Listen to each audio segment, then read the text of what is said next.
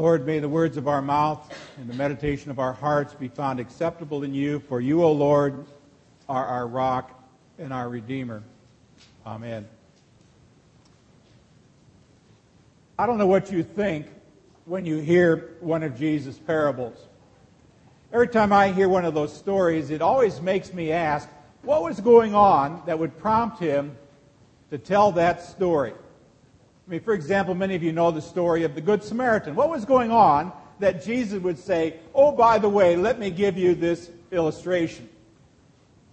Today we're going to take a look at the parable of the 5 wise and the 5 foolish virgins. And so we really need to ask ourselves, what was going on that Jesus would tell this story? Now, if you've got your Bibles with you, I'm going to tell you that the context for Matthew 25, 1 to 13 is actually found back in Matthew chapter 24. In Matthew 24, Jesus is teaching about the end of time. What it's going to be like when the skies open, the trumpets sound, the angels come, and Jesus comes to take us all back home. And then he gives us several examples.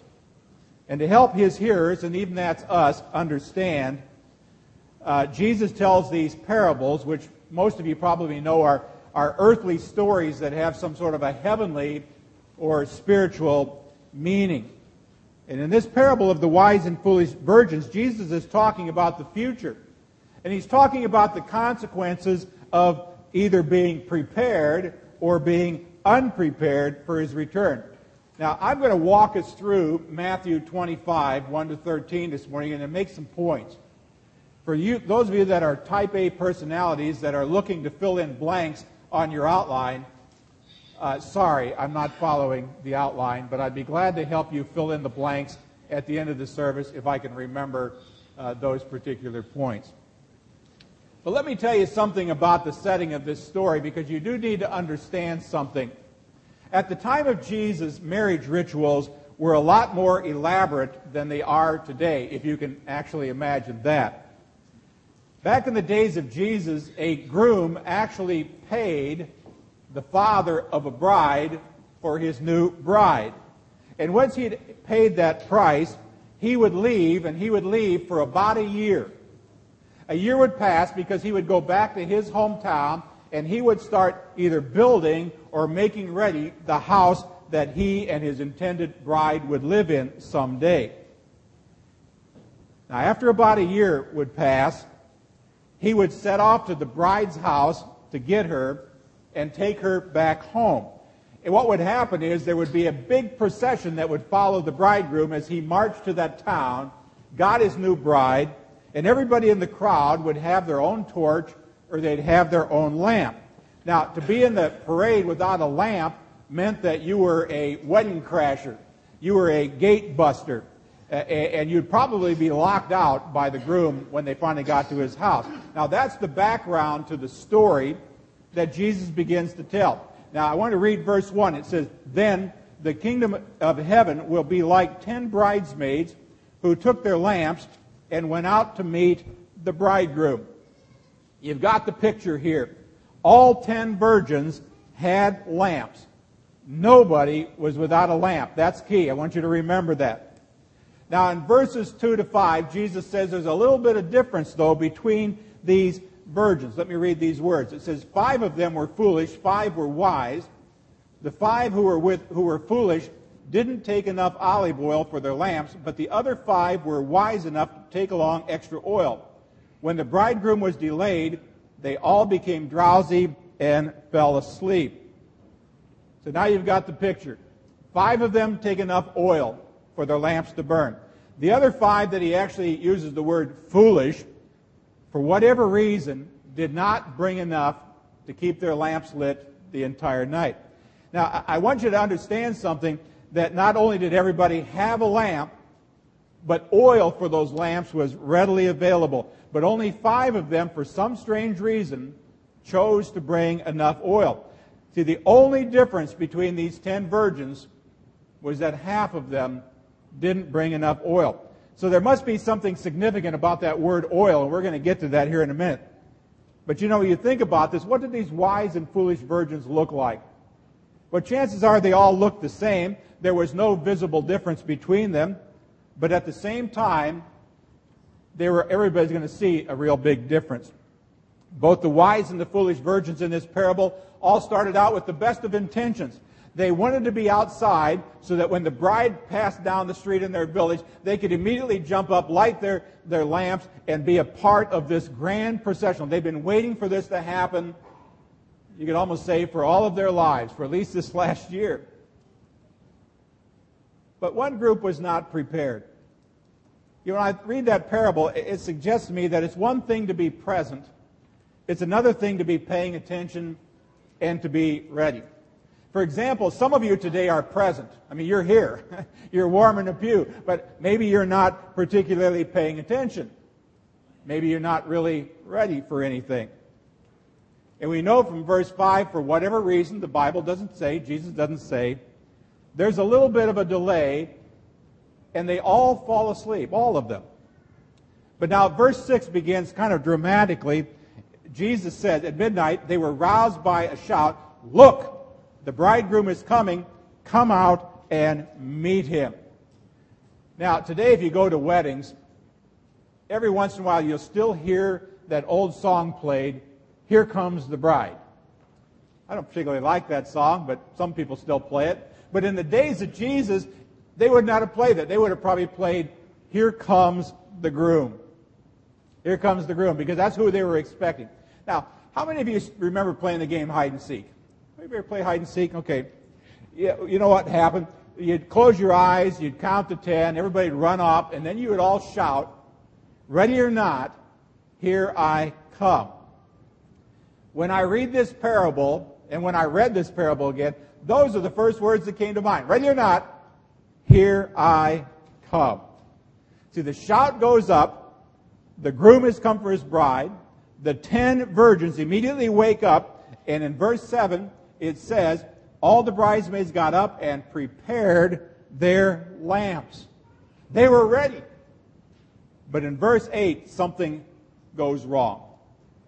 Then the 5 foolish ones asked the others, "Please give us some of your oil, because our lamps are going out."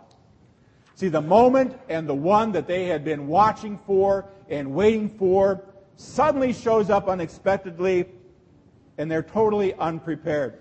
The foolish virgins immediately turn to the wise ones who have some oil and say, "Give us some of yours."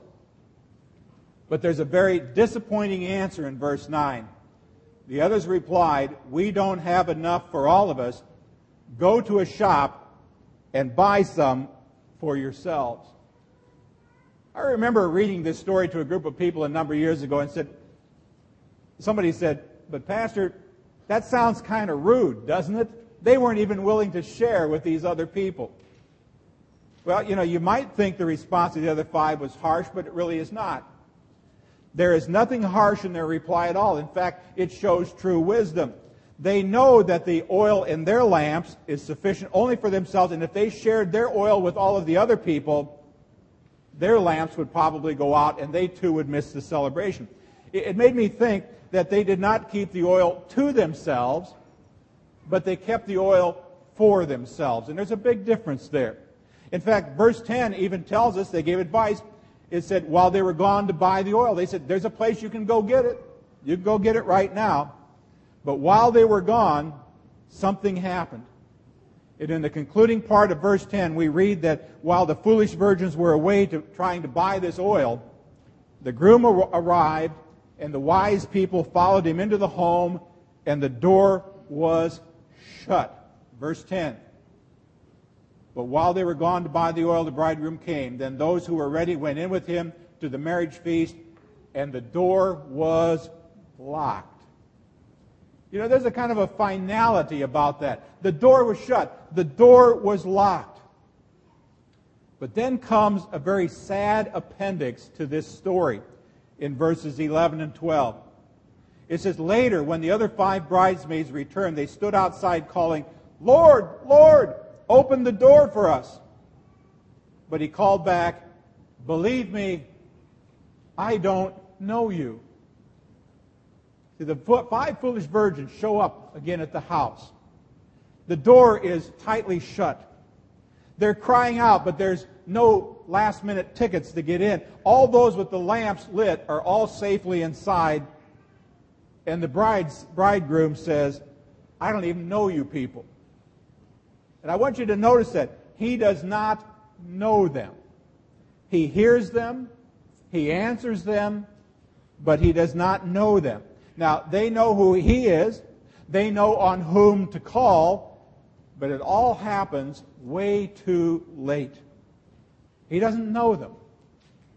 Verse 13, Jesus issues a very stern warning to the people who listen to this story, and that would include you and I today. He said, so you too must keep watch, for you do not know the hour or the day of my return. Now, friends, the question is, what earthly lesson do we learn from this heavenly or spiritual story? What is Jesus saying to us today in this story of 5 wise people, 5 foolish people, particularly when he says, you too keep watch because you don't know when I'm coming back. I want you to do something real quick. I want you to look around. You have my permission. It's not non-Lutheran. Just look around. Look all over the place. Just look behind you. Your heads are more on a swivel. I've seen you during communion. You can move your heads around. You see all the people?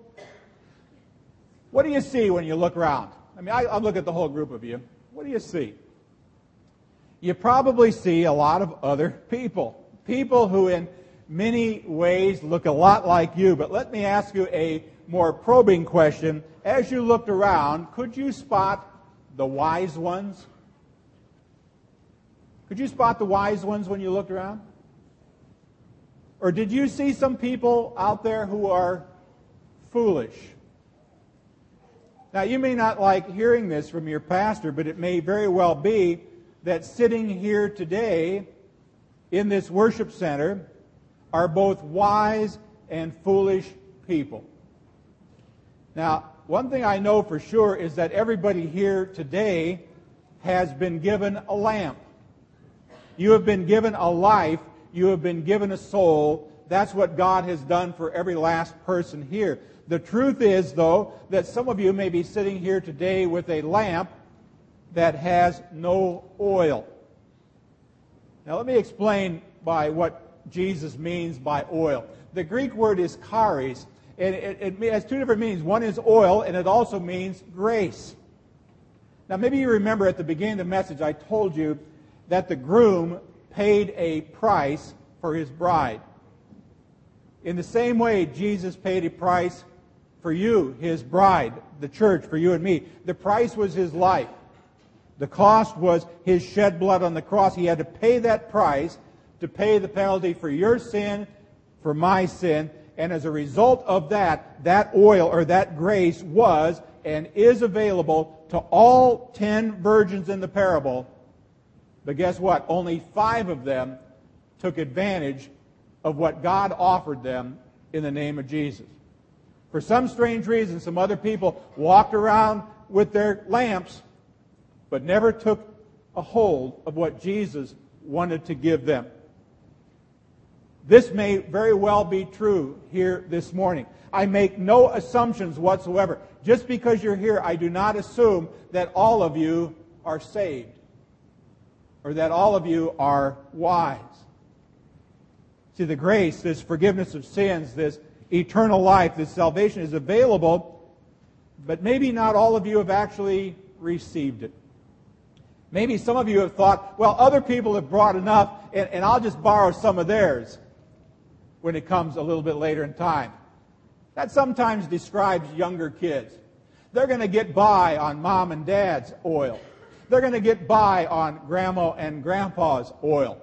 And I think, sadly, sometimes it works the other way around, too, that maybe mom and dad think that they can kind of coast in on the oil of their children who are so much more faithful in Bible study or worship than they. But friends, the truth of this parable is that you cannot share in somebody else's portion in grace. You and you alone need to have a relationship with God through Jesus. When Jesus comes, you're not going to be able to borrow anything from anybody. You cannot go in because somebody else in your family was a believer. You cannot go in simply by holding up your confirmation certificate signed by the sainted pastor so-and-so. You need to have your own oil, your own relationship with God through Jesus. You will not be able to beg, borrow, share, whatever, another person's experience of having their sins forgiven. In fact, when that time comes, it will be too late. Even though some of you may have started out strong, it'll be too late. Even though some of you have spent much of your life sleeping next to somebody else whose light is lit very strongly.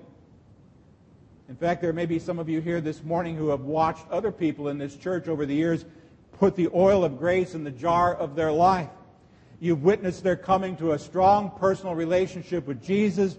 You may have even been the person who brought them here the very first time so that they could even hear the good news of Jesus. You watched them as they repented of their sins. You watched them as they received God's grace. But your lamp sat there empty because you had not yet received Jesus as Savior and Lord. This is a serious question, friends, for people in church. When the groom comes, will you be found with the oil of grace in your lamp or without the oil of grace in your lamp and the door shut? See, the 5 foolish virgins saw the other 5 taking their jars of oil. But for whatever reason, they never asked why. They never asked, where do you get this oil? They never said, how can I get this for myself? Now, they knew that their lamp was not going to burn without oil, but they thought they had enough for what they needed. They only realized their error when the door was shut. The truth is, some of you here this morning may have a lamp. You're aware of your lamp. You know you've got a soul. But maybe you have no oil of grace in your lamp. You have no spiritual light in your life. And see, with no spiritual light in your life, you have no spiritual life. You have no spiritual sight.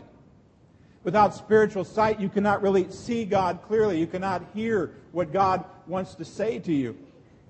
Without spiritual life, the door of salvation literally is shut.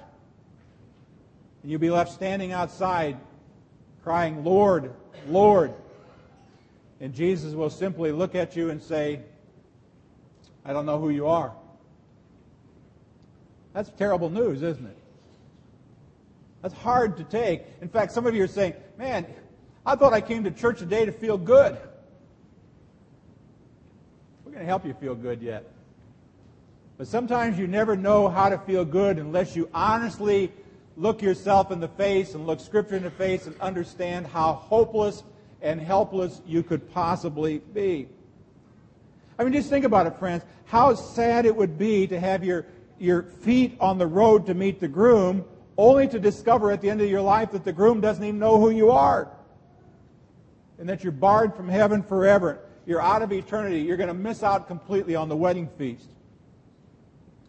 Friends, let me tell you something very clearly. One day, Jesus is going to come back. I believe in the Lutheran rapture. You all know what that is. Jesus will come again to judge both the living and the dead. We believe that. I don't care how you want to phrase it. Someday, Jesus will come back to judge the living and the dead. He is going to come back to pick up His bride. He's going to come back and pick up His church. He's going to come back and pick up those people who have a living, loving, lasting relationship with Him through Jesus. But He's going to come back like a thief in the night. I'm not quite sure what that's like, but I tell you, at 3:45 this morning when my phone rang, and the alarms are going off at the church for about the 800th time since I've been here. Does that sound like I'm complaining? I am. And I get out of my warm bed and trudge over into this cold place and walk around this place. Well, see, one of the policemen told me last night, he says, it's too doggone cold for anybody to be out tonight to do anything bad. And I thought, no, dark, cold nights are exactly when people do bad things. Now, the good news is all I needed to do was turn off the alarm, go back, and not sleep again until my alarm went off. But see, He's going to come back someday like a thief in the night when nobody's expecting Him. He comes for people with oil in their lamp, people with grace flowing through their lives. Now, and some people are going to wake up at that time and they're going to be surprised because they don't have what it takes. They're going to cry out for salvation with every ounce of their strength, but it's going to be too late because the door has been shut. That's the bad news. But friends, here's the good news. Here's the good news. The good news is that it does not have to be that way for anybody who's here this morning. It does not have to be that way for anybody in this entire world. This is a place. This is one of many places where the oil of grace is found. Bible-believing, Bible-teaching churches, these are places where the grace of God is found. This is where you find out about Jesus Christ. Where you find out about Jesus Christ crucified for your sins. Jesus Christ risen from the dead for your salvation. The good news is that you have the opportunity, friends, each and every Sunday. You've got the opportunity each and every time you open this book. You have the opportunity each and every time you fold your hands or not fold your hands in prayer to collect the oil of grace that God so richly and deeply desires to fill your lamp with. It's a simple matter of repenting of your sins and asking Jesus to come into your life not only as Savior and Lord. I think sometimes this is where people miss the boat. Repentance doesn't necessarily mean, oh, I'm sorry, and then you keep on doing it. Repentance says you're going one way. You're involved with one sin. I don't care. You name your sin. Whatever sin that is. You're all caught up in gossip. You can't say a good thing about anybody. And if you just say, oh, sorry, and keep on walking, you've not repented. Repentance means I turn and I go the other way. It's not just that Jesus is my Savior, that I understand that He died for me on the cross. Guess what? Satan knows that one too. But this has to do with making Him now Lord of my life. This means I'm going to give Him open access to all parts of my life and not just to some. I can't come and live like a Sunday morning Christian and a Monday morning pagan. I can't stand in here and praise the name of Jesus and walk outside and use the name of Jesus incorrectly. I can't stand here and say how much I love the brothers and sisters and then walk out and trash them one after another.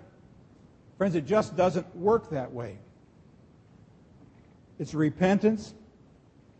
It's understanding that Jesus died for those sins. It's a desire to turn around, to go the opposite way, and to have Jesus truly be Savior and Lord of your life. This morning you have the opportunity to collect the oil of grace that God gives, that He wants to give. See, God the Father is counting. Right now, up in heaven, there's a countdown clock. No one knows what that clock looks like, not even Jesus, the Bible says.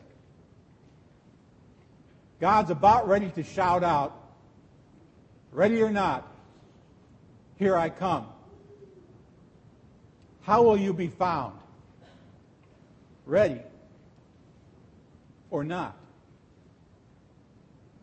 Maybe some of you have heard of the sinner's prayer.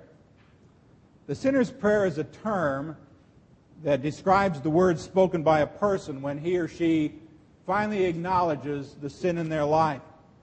When they finally recognize the need for a relationship with God through Jesus Christ. I've written a sinner's prayer out.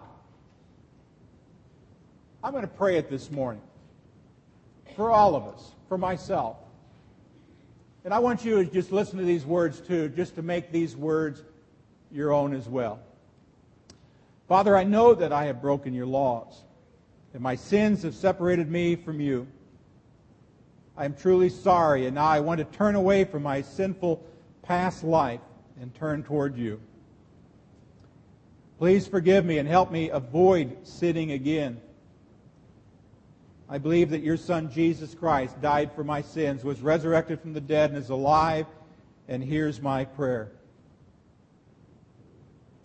I invite Jesus to become the Lord of my life, to rule and reign in my heart from this day forward. And please send your Holy Spirit to help me obey you and to do your will for the rest of my life. And I pray this prayer in Jesus' name. Amen.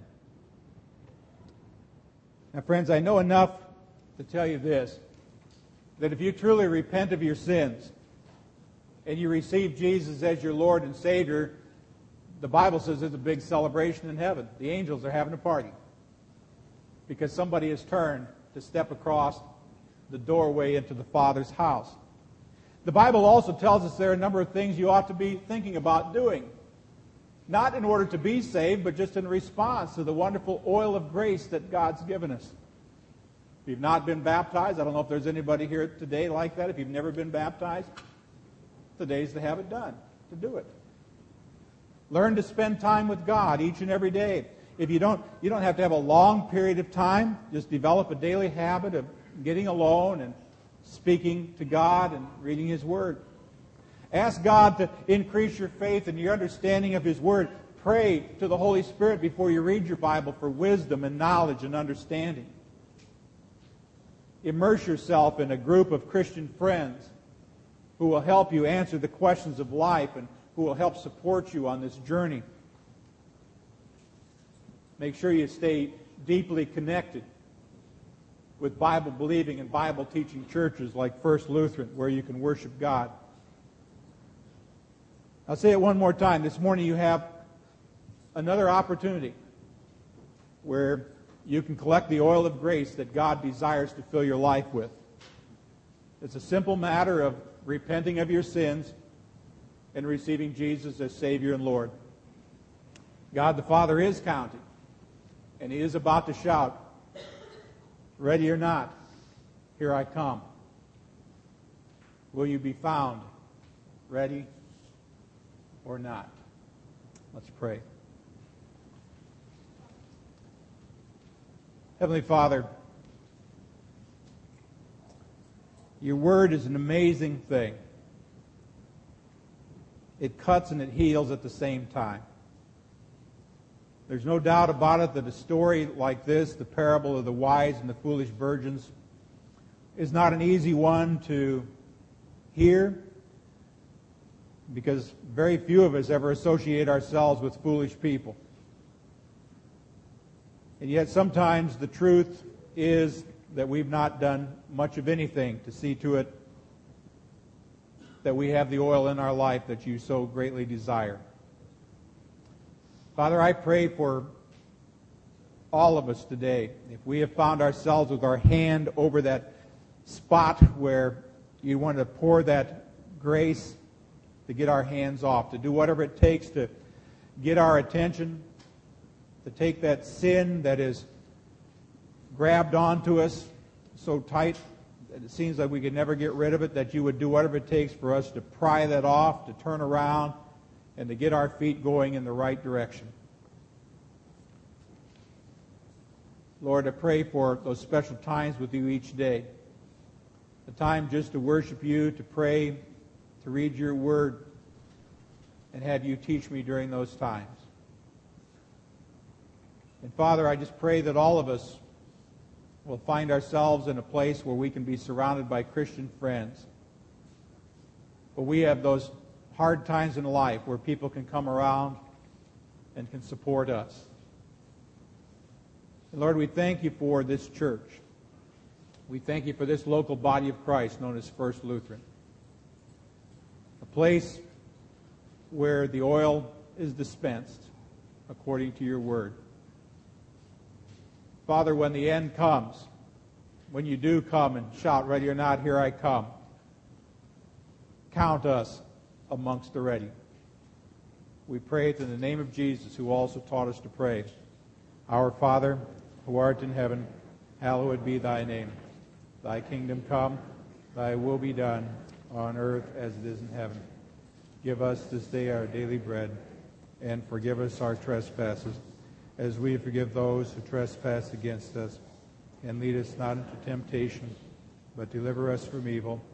For thine is the kingdom, and the power, and the glory, forever and ever. Amen.